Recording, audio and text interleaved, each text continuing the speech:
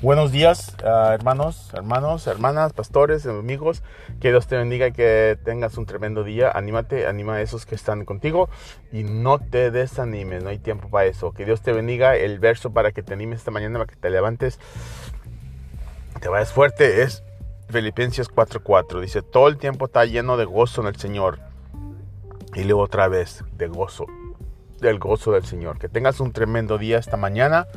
Estoy en Boston y no se te olvide, vamos a tener oración como siempre, el 24 de Christmas y el 25 de Christmas a las 6 normalmente. El demonio no se toma un break, no va a descansar, ni yo tampoco voy a descansar.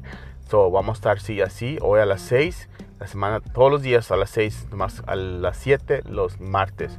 No te quedes en la casa, cuando ya comes toda tu comida, vente con los tamales, lo que vas a comer, te vienes a la oración. Que tengas un tremendo día, en el nombre de Jesús, amén.